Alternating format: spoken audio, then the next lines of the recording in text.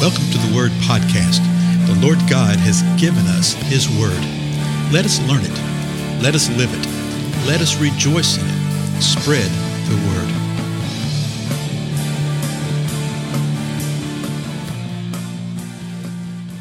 Blessings, everybody. This is Dale. Thank you so much for joining with me today on the Word Podcast.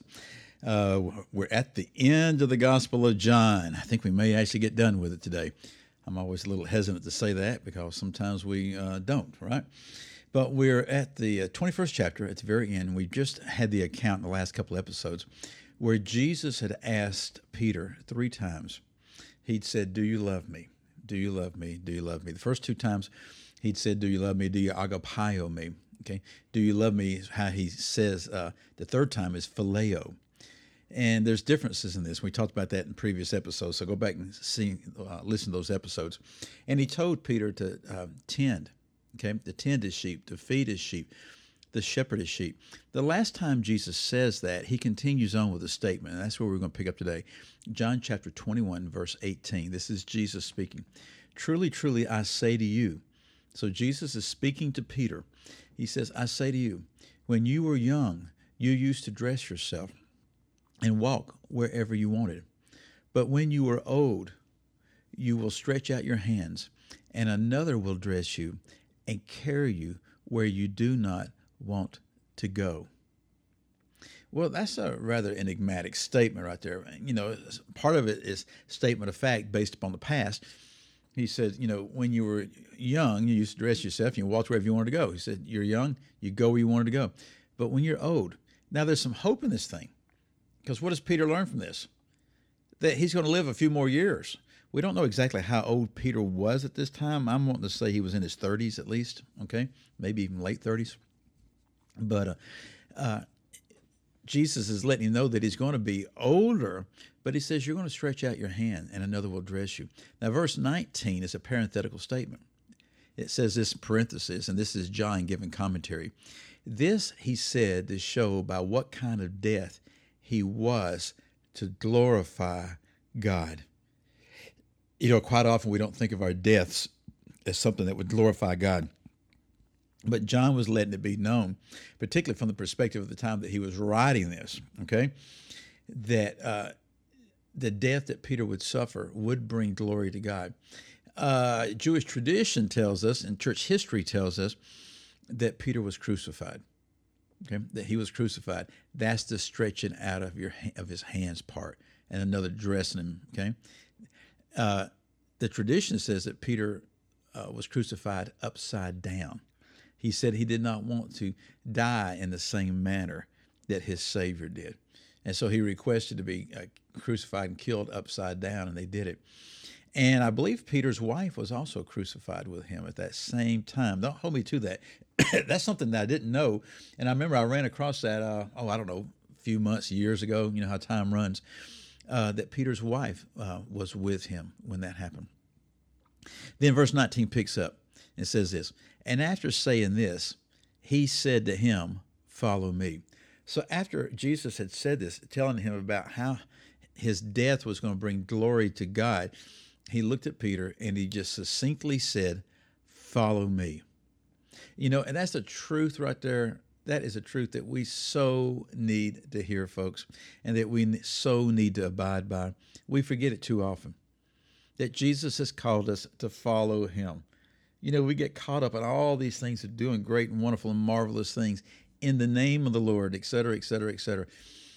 But he simply says, "Follow me." And now watch Peter's reaction to this. Verse 20, "Peter turned and saw the disciple whom Jesus loved following them." Well, that's John. John is writing this account. He was following them.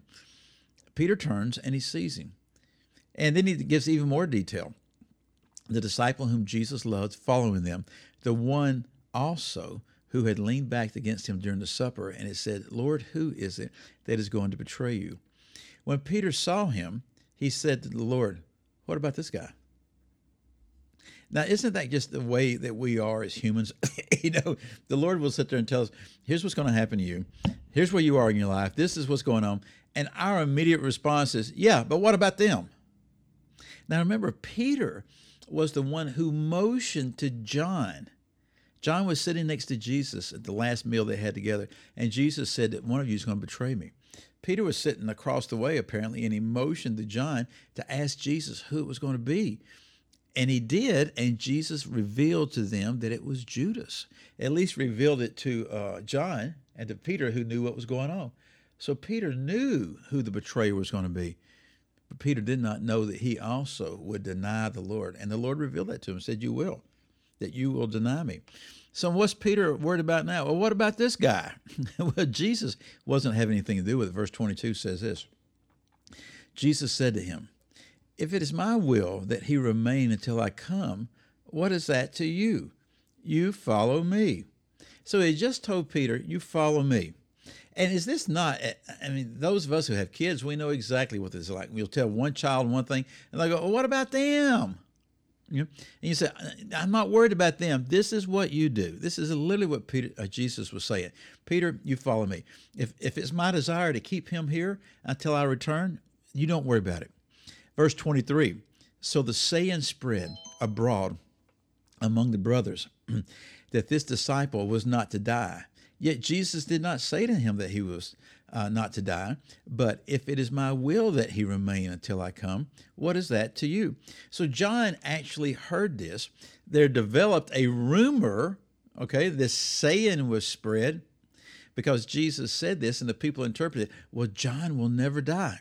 John's saying, that's not what he said. He didn't say that at all. We learned so much right here just about how people are. We're the same way, folks, okay?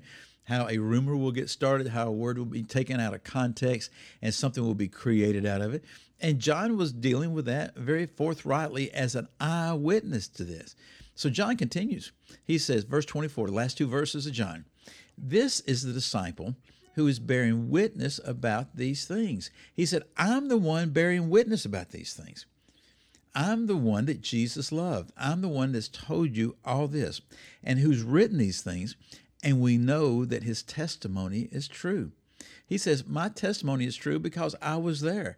I saw all this. I heard all this. Then the last verse. Now, there are also many other things that Jesus did, were every one of them to be written. I suppose that the world itself could not contain the books that would be written. A little hyperbole right there, but the idea is what?